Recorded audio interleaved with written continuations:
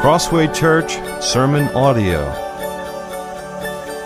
2 Kings chapter 18. We'll be there in just a moment. Have you ever faced off with a bully? Someone said yes. I remember those glorious middle school years. We used to call them junior high school years, but now they're middle school years. I think that's the latest term. It was gym class. I was a scrawny, skinny kid. Hard to believe now, but I was one of the youngest in my class. I wasn't looking for a fight. I didn't want a fight, but one of the bigger boys began to aggressively push and then punch me. Feel bad for me, don't you? I remember that terrible moment of anxiety sort of hanging there in space. It felt like it lasted forever. What should I do? He's bigger and stronger and more aggressive. I was afraid. But then indignation rose inside me and I reacted. Somehow I realized in that moment that I'd rather get beat up, I'd rather take that chance and get beat up than live under the oppression of a bully. I don't remember it because everything was a blur, but they told me that I punched him and that he fell to one knee. The fight was over before it began. He never bullied me again. And of course, we became good friends after that, as often happens with boys. I'm guessing something like that has played out many times for many here, and part of what we learned was that some things that we face in life, some things in life are more important than simply survival. Here's another example that demonstrates this, that we're all familiar with. Masking. It's been about 2.5 years since we heard 2 weeks to stop or to slow the spread. 2 weeks to flatten the curve in response to COVID-19. In those early months, as we grappled with the issue as a church, we began to see that there was really no end in sight to the push for masking. And this was turning into functionally perpetual masking. There are people that would have us even now all be in masks and all be socially distanced even now. So that meant in practice, functionally perpetual masking is what we saw going on around us, and that meant in practice people were being called to mask whenever they were together with no end in sight. But let me put this to you. Is that life? Would we really be okay to live in a world where we don't see anyone's face? Is it worth it? And when you start to ask questions like, what is a human being? And how and why has God made us? And what is life? And what is the purpose of life? Well, the scriptures give us good answers to those questions. Humans are made in the image of God, and clearly, one of the primary ways we demonstrate that we are in His image is through our faces. God gave us faces, not to be covered, but to shine. The face is the way we are known and the way that we know others. The face of a believer is to shine forth Christ in this world. Therefore, functionally perpetual masking is a diminishment of humanity, and that is not living. It's not living. And it's not worth it. Now, it has become highly debatable whether or not masks are actually effective to increase survival rates, but that's not my point. My point is this. There are principles, including being a human made in the image of God. There are principles more important than survival. Patrick Henry believed this about freedom or liberty. He said, give me liberty or give me death. Those words and the principle of liberty are very much worth thinking about. But realize that when he said this, he was not pontificating. He's not pretending to be bold and courageous. This is not bloviation. This was a very real possibility that he would get death instead of liberty. He put it out there. He's saying it. Life is not life if I cannot be free. Therefore, I will fight for freedom because I would rather die than live without it. Some things, dear friends, are worth more than survival.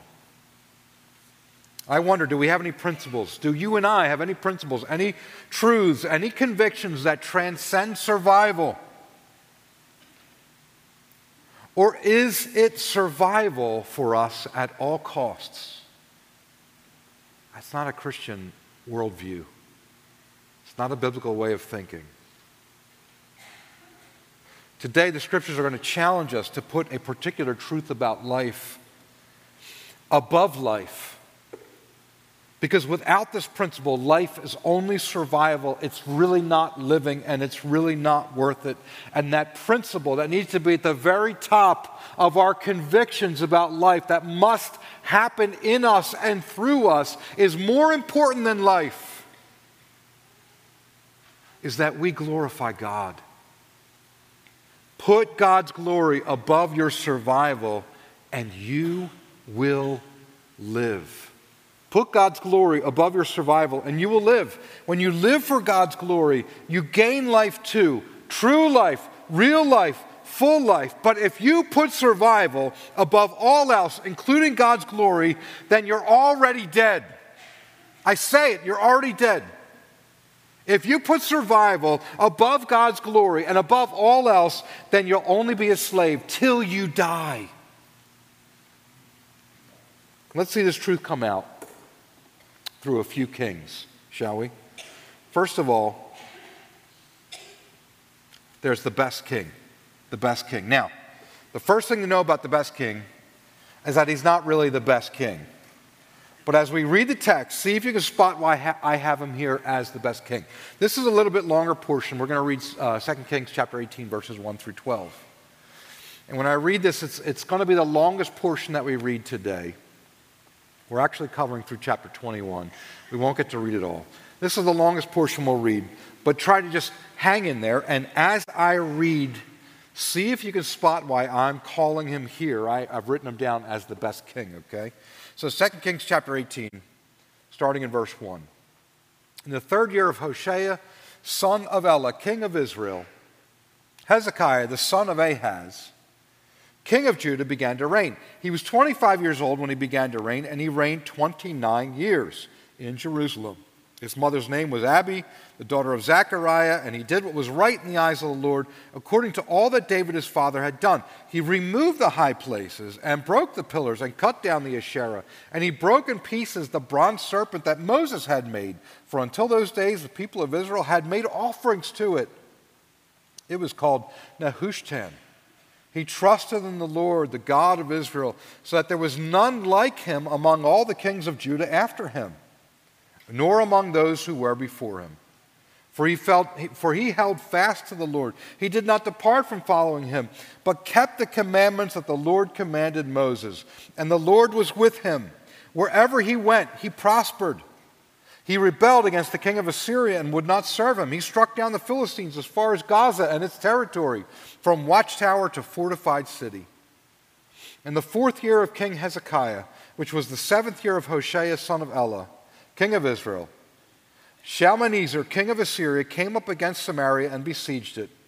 And at the end of 3 years he took it. In the 6th year of Hezekiah, which was the 9th year of Hoshea, king of Israel, Samaria was taken. The king of Israel carried the Israelites away to Assyria and put them in Hala on the Habor, the river of Gozan, and in the cities of the Medes, because they did not obey the voice of the Lord their God, but transgressed his covenant, even all that Moses, the servant of the Lord, commanded. They neither listened nor obeyed. So you probably saw in the middle there why I have written here that he's the best king. Verse 5 says there was no other king of Judah like him before or after. But of course there is Solomon. He was a pretty great king. And there is Josiah. Hezekiah's great-grandson, Josiah, will also be called one of the best kings. Similar language will be written about him. And then even more importantly, there's King David, who's the preeminent, pinnacle king of the Old Covenant kingdom. So who's really the best king of Judah then? Well, I don't think that this is simply hyperbole. Rather, the scripture is saying that Hezekiah trusted in the Lord in ways that no other king had to. He trusted in the Lord more in certain key ways than even David did. And the Spirit here breaks down Hezekiah's trust in the Lord in two simple ways that can help us understand today what it means to trust the Lord as well. So verse 6 of chapter 18, for he held fast to the Lord. He did not depart from following him, but kept the commandments that the Lord commanded Moses. So first of all, Hezekiah held fast to the Lord. Think of a clinging vine. In itself, a vine will not grow straight up 10, 20, 30, let alone 100 feet in the air. It doesn't grow straight up like that. It may crawl along the ground, but it needs something to cling onto. And when it clings to a strong tree, it can climb to the greatest heights. A little vine can make it to the greatest heights. When we cling to the Lord, we hold fast to Him because our lives do depend on Him. Our very lives depend on Him. A vine clings to a tree like its life depends on that tree. Our lives actually do depend on the Lord Jesus. So trust looks like holding fast or clinging to Christ. And this means practically that if anyone asks you to, if anyone tempts you to, if anyone demands that you leave Christ, that you give up Christ so that you're available for something else, if they ask you to, if they tempt you to, if they demand that you leave Christ, you do not do it. Don't do it. You cling to Him throughout your life, and you count everything and everything, anything and everything as lost in comparison to having Him. That's what trusting the Lord looks like. If you were to lose everything, are you willing to lose everything to cling to Him? That's what it looks like to trust Him. Second, trust looks like following Him. Have you ever traveled in a car caravan? Inevitably, someone in the following vehicle is going to have some criticism for the driver of the leading vehicle, right? It's just going to happen. Either they're going so slow, what are they, 80 years old? No offense to our seasoned members here. Or, it's either that or, are they an idiot? Why are they going so fast? I can't keep up with them. Next time you're in a caravan, just keep it in mind. It'll come. The criticism will come. The truth is, it's possible that the criticism in that situation is right because we're human and we're fallen sinners and we're usually not as good at driving as we think that we are. You ever realize how many people think, oh, I'm a good driver? And the people around them are like, I would never even get in a car with you. And when you're on the road, I want to be off of it. But when we're following Jesus, we are to do as Hezekiah did. Hezekiah kept the commandments of Moses. He followed Moses. God gave the commandments to Moses, and he followed the commandments. He followed the Lord. Now, the law of Moses was especially targeted to the Old Covenant people of God. And if we have trusted Jesus, we are part of the New Covenant people of God, purchased by the blood of the Lord shed on the cross, and inheritors of the promise of an eternal life because of the resurrection of Jesus. In the New Covenant, Jesus fulfilled the law of Moses. He brought it to its fulfillment, and he calls us to a righteous life in him, who is the fulfillment of the righteous requirements of the law.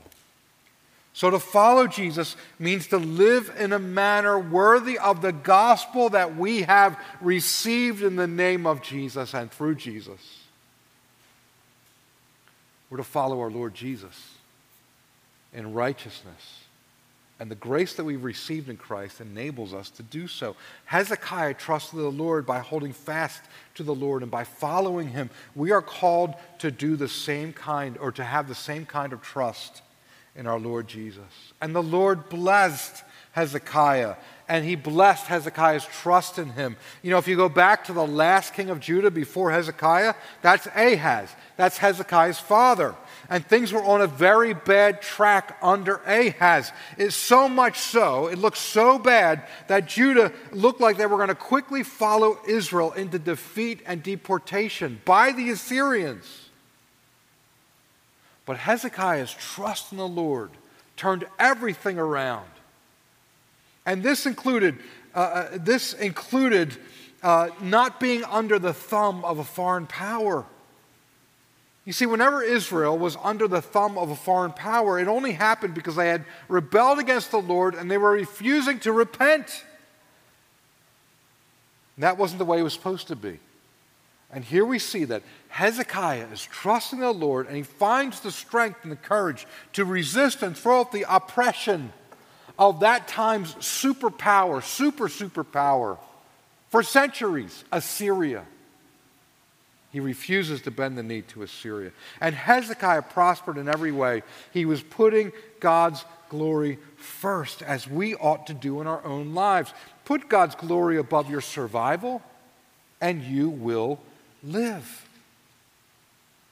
We looked at the best king, right? The best king. Now let's look at the great king. Back in verse 8, we saw that Hezekiah struck down the Philistines as far as Gaza.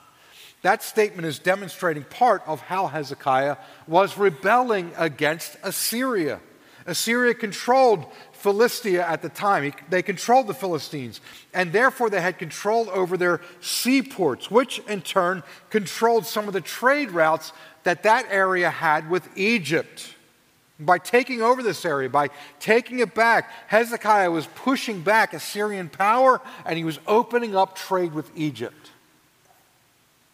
Hezekiah made other strategic moves against Assyria too. Apparently, this was all happening at a time of transition between the Assyrian kings of Shalmaneser and perhaps Sargon II, and then Sennacherib, who's the bad guy in our story today.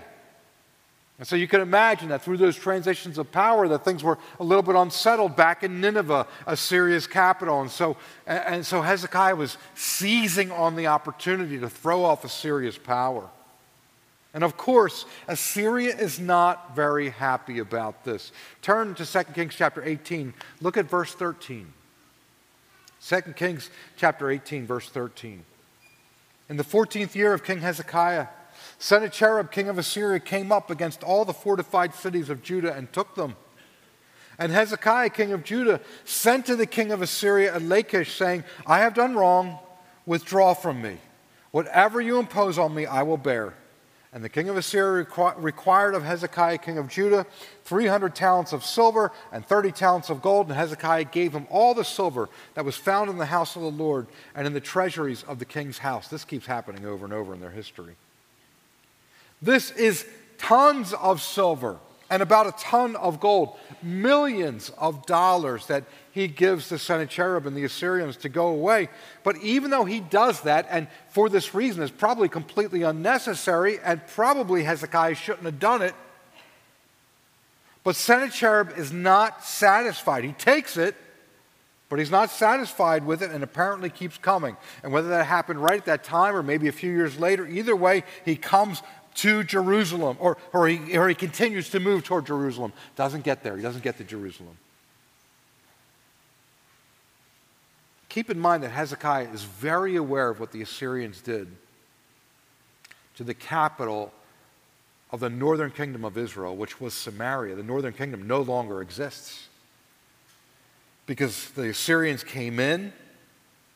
They made it all the way to Samaria, the capital.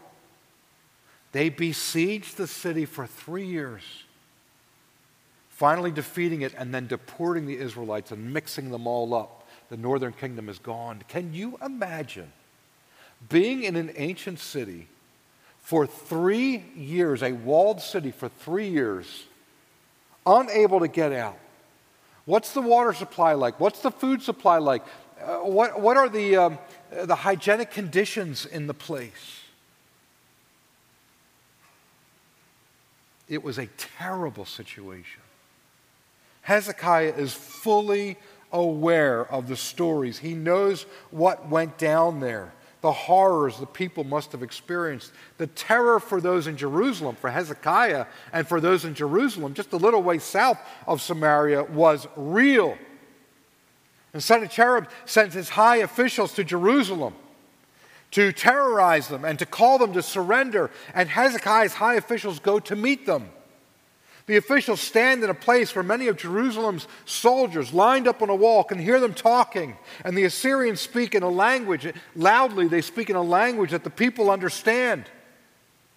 The Assyrian calls in a loud voice and seeks to devastate the Israelite resolve with various arguments. But this is how he begins his speech. And the Rabshakeh said to them, that word Rabshakeh means high official. The Rabshakeh said to them, "Say to Hezekiah, thus says the great king, the king of Assyria, on what do you rest this trust of yours?" And there's a whole speech there. You can read about it later, please do.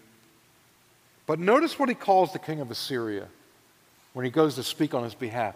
He calls him the great king, and the Assyrian kings were great. Everyone feared them.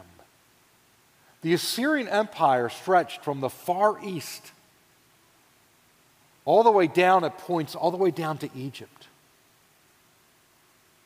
and up into what would be now Turkey. It was massive. They were the country you hoped did not show up on your doorstep. They were constantly pushing to expand their boundaries. They had been doing this for hundreds of years.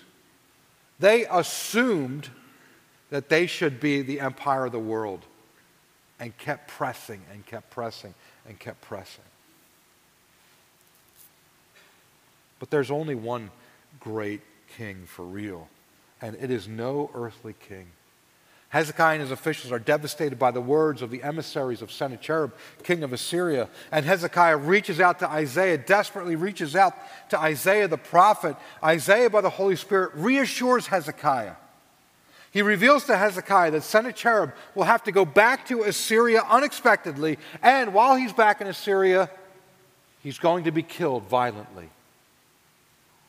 And then when Hezekiah is again threatened by the Assyrians through a letter in the same time frame, Isaiah sends word again to reassure King Hezekiah that he gives him words from the Lord, and he gives this king who trusts the Lord words that reassure him. Let me read parts of it to you. So go to 2 Kings now, go to chapter 19.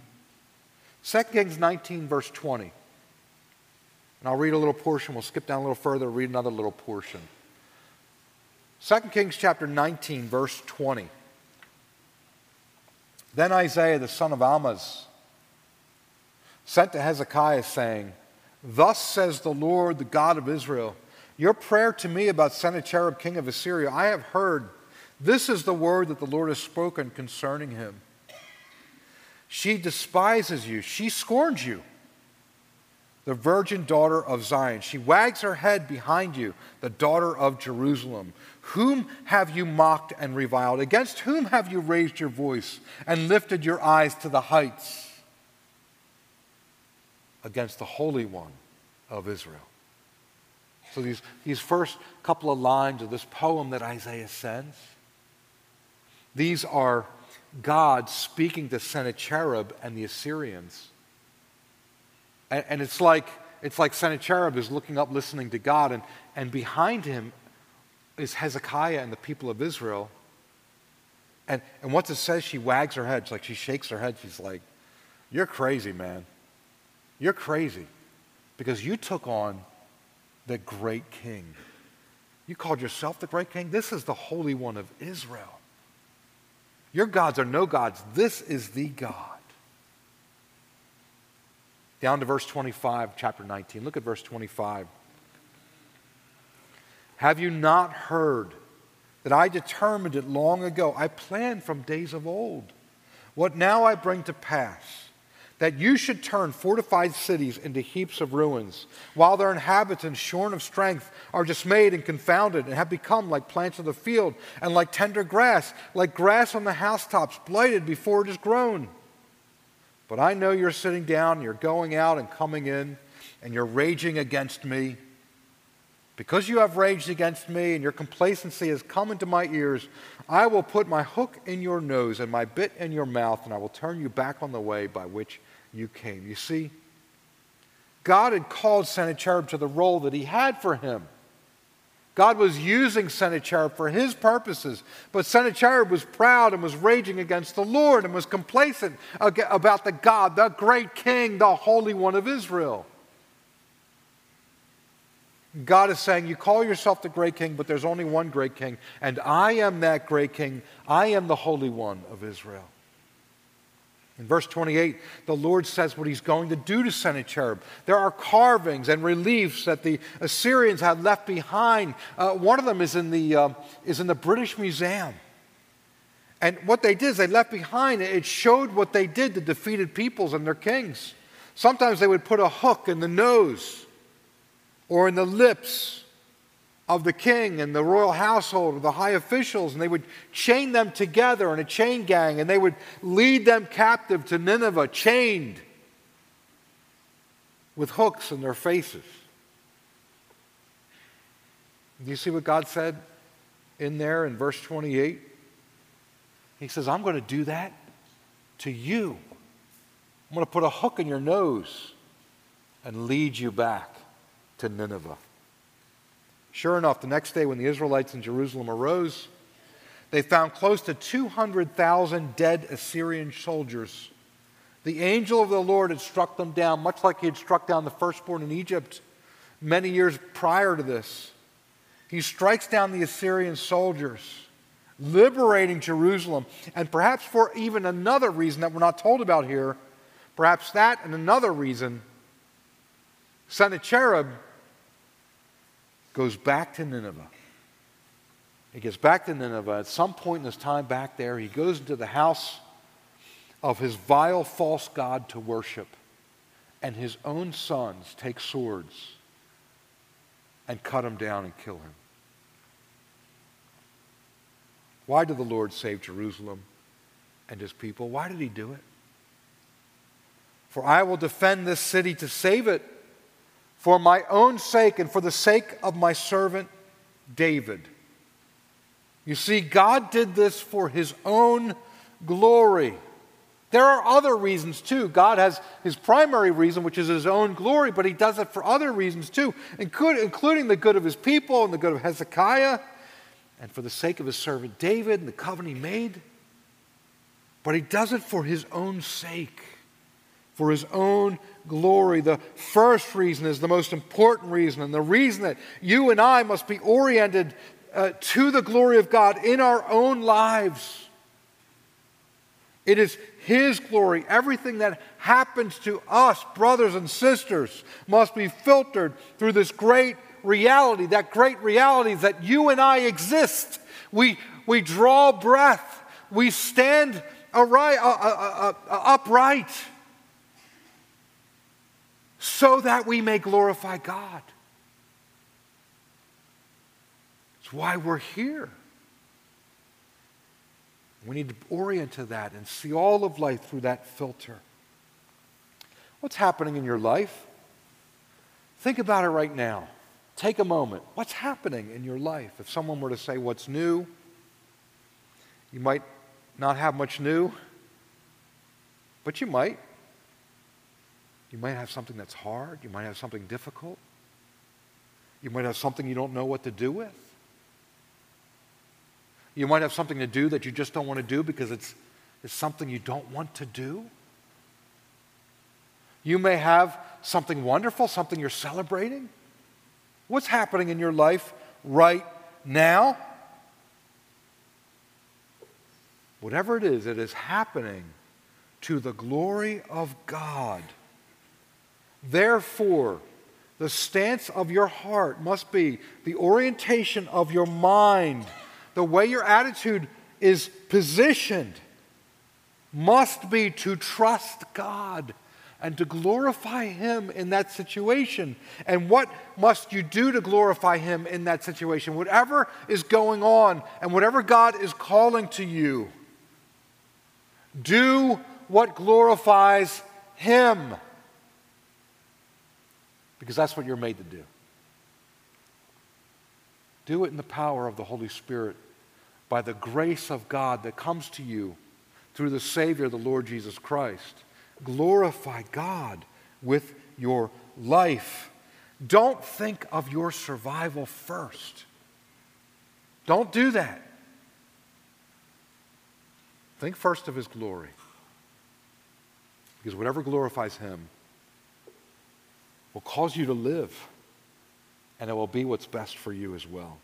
Hezekiah lived, and Jerusalem lived without oppression after this event because they sought to glorify God in it, which was their purpose for being. Put God's glory above your survival, and you will live.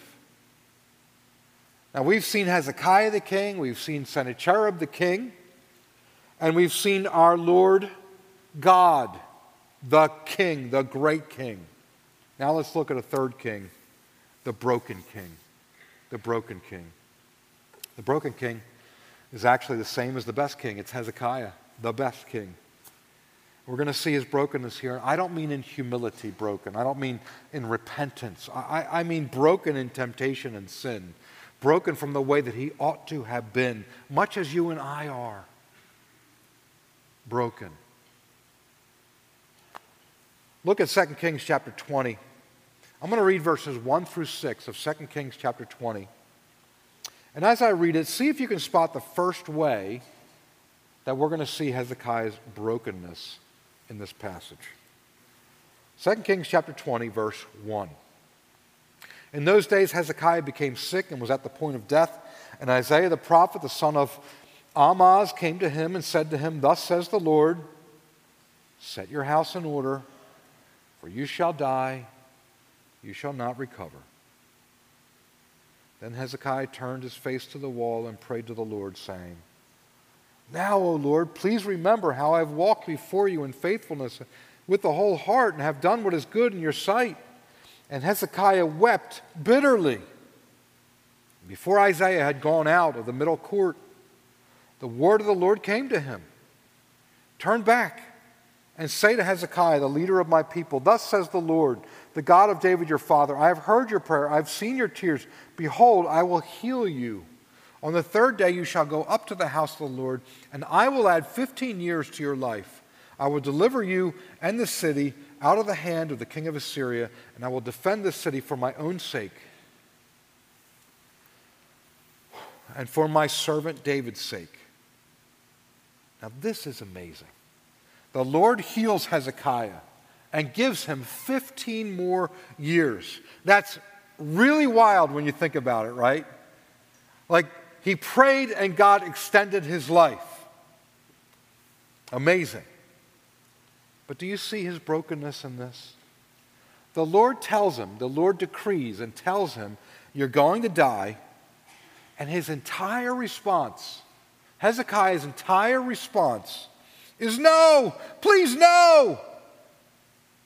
Now that seems reasonable, right? I mean, it certainly seems quite human. I don't want to die either. But remember, God is making known to Hezekiah, telling him in advance, his ordained plan for Hezekiah. It's death. It's terrible. But it is God's plan for him. And we have to ask, can you think of anyone else in the Bible who was facing certain death as revealed to him as God's plan for him? And I'm sure most of you are already thinking, yeah, Jesus. Right, Jesus. Jesus shows us how to respond. Jesus is facing certain death. And his Father reveals to him that he's going to die and the manner in which he would die.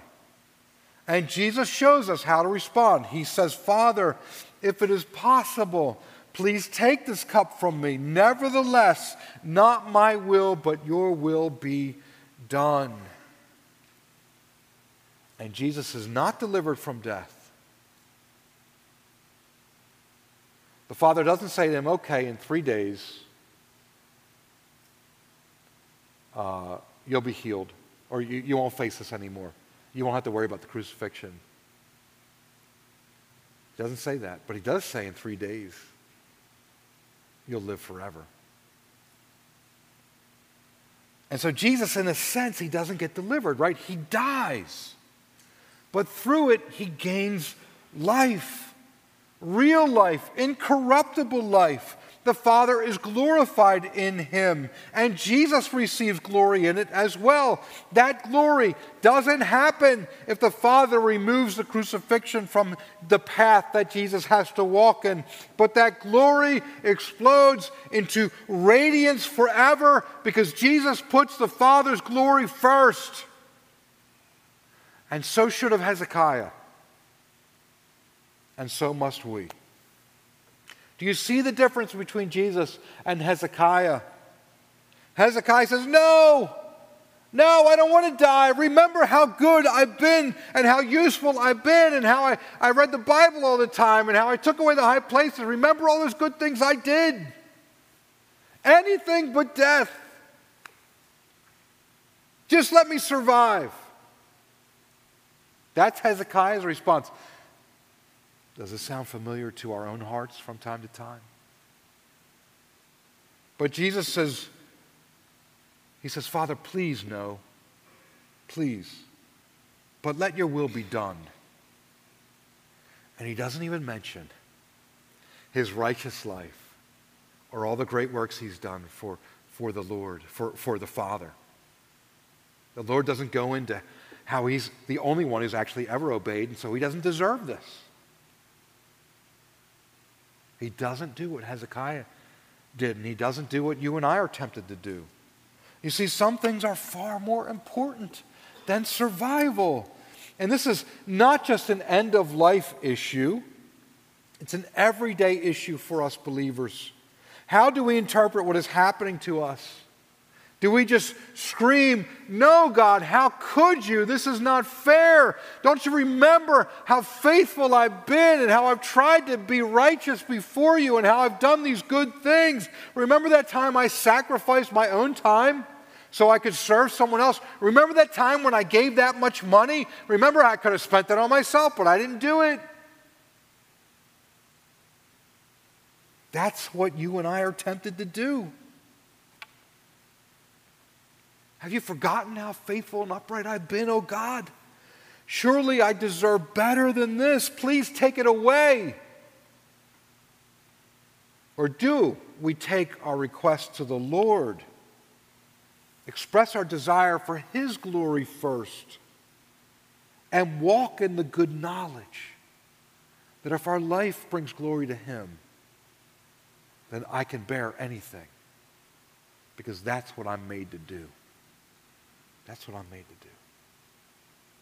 See, it's an everyday matter for us. There are some things more important than survival. And as I said, it's also an end-of-life issue. You see, all of us need to grapple with this. Every believer needs to come face to face with this reality that when God appoints our time to go, let us face it the way Jesus faced it. He gives us the grace to face it the way he faced it. Which is, Lord, I don't want to leave my loved ones. I don't want to leave this good life you've given me. I'd like to stay. I don't want to bear the pain of what's in front of me, but your will. I've made my request to you. I've told you. But having said that, God, I say your will be done. Because my life is meant to glorify you. And then we humbly submit to his will. Determine now, brothers and sisters, to glorify God, to glorify the Lord in your death, to follow the Lord, to trust the Lord in your death as well as in your life. You know, every saint that dies well encourages the whole body that's coming behind them. Teach us. Teach us how to face even death, trusting the Lord.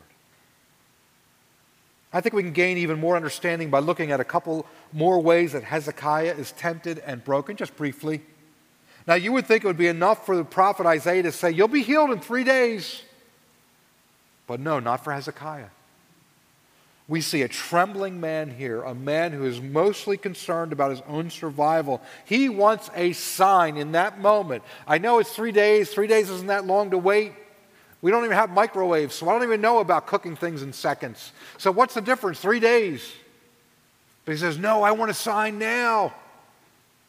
And he asks God to give him a sign that he's going to be fine, he's going to be healed in 3 days. And so he asks God to turn the shadow back in an unnatural way up the stairs.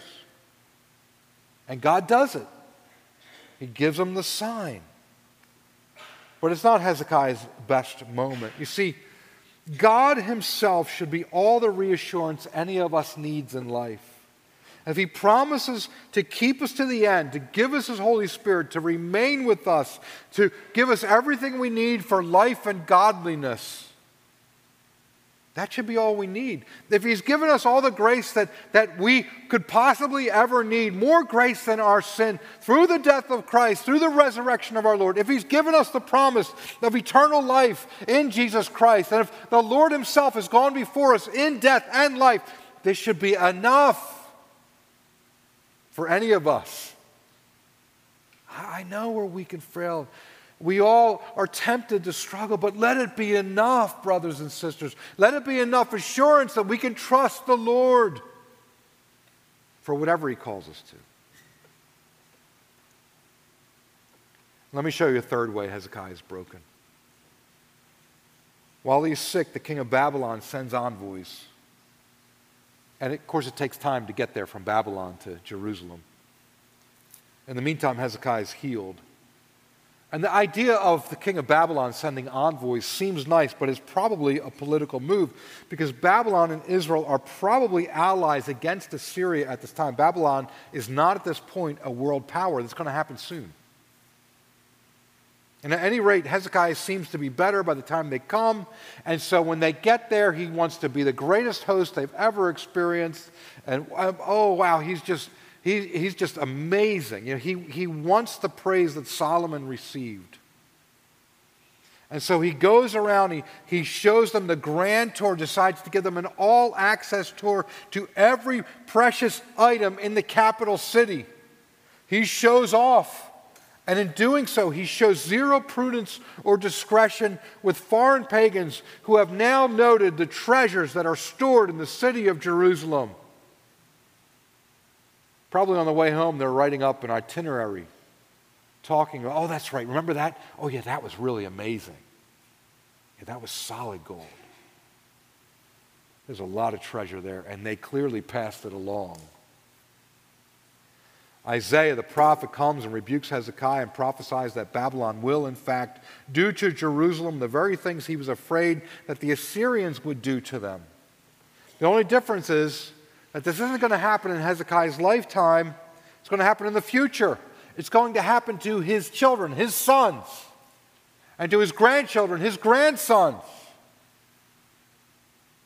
What a terrible proclamation. What a terrible prophecy. What a terrible judgment to have received. And yet, do you know how Hezekiah responds to this? Then Hezekiah said to Isaiah, the word that you have spoken is good. For he thought, why not, if there will be peace and security in my days? Hezekiah uses noble and spiritual sounding speech in the presence of the prophet. It sounds like he's saying, I accept the Lord's punishment. I accept the consequence. I accept responsibility for my actions, except the responsibility doesn't fall on him. The consequence falls on his successors. So it's easy for him to say.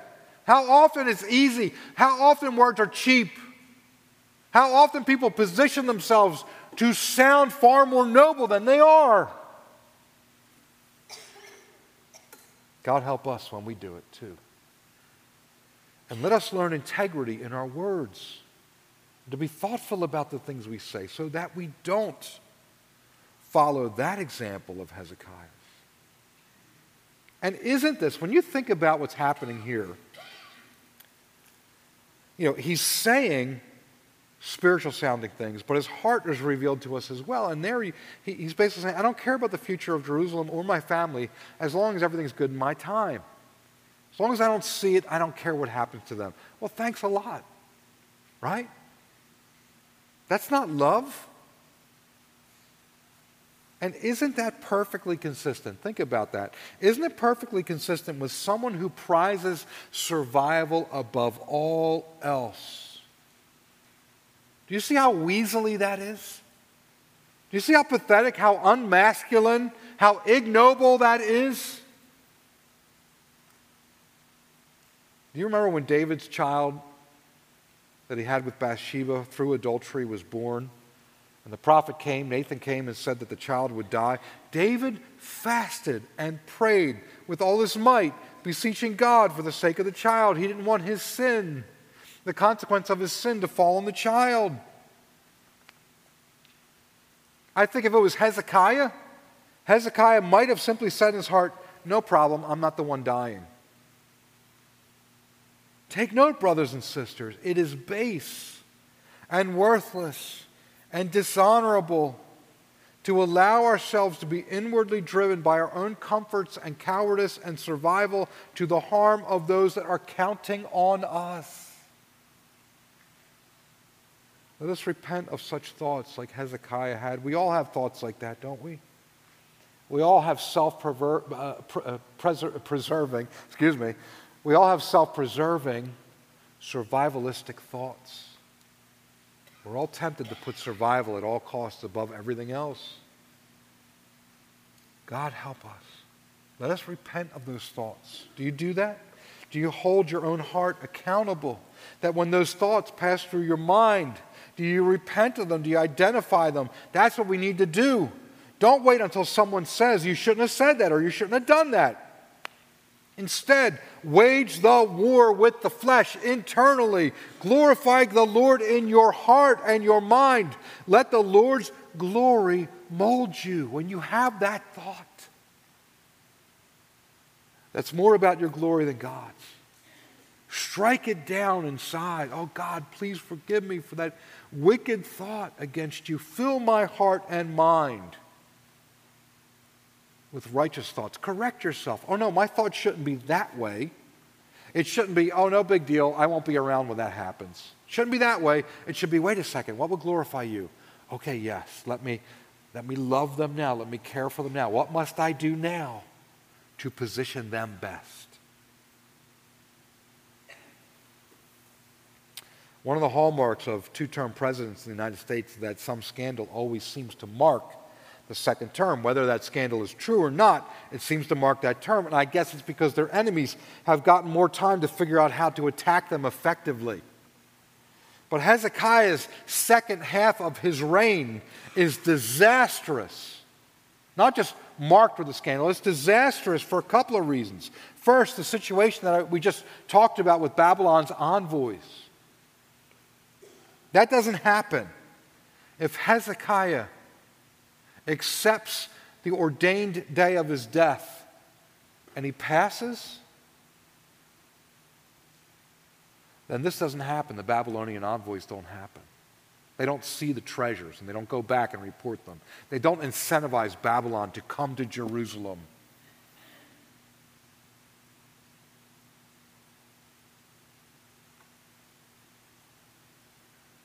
But not only did this happen after Hezekiah's recovery, it was within those 15 years that God gave him that the most evil king to date is born. Manasseh, Hezekiah's son. We're not going to read about Manasseh and his son Ammon in chapter 21 this morning. But they are the most evil kings of Judah, and they reigned for 57 years. An incredibly evil monarchy that make Judah guilty of every kind of sin that God will then punish them for through the Babylonians. So we should ask, Did Hezekiah really gain more? Did he gain more life by begging for healing?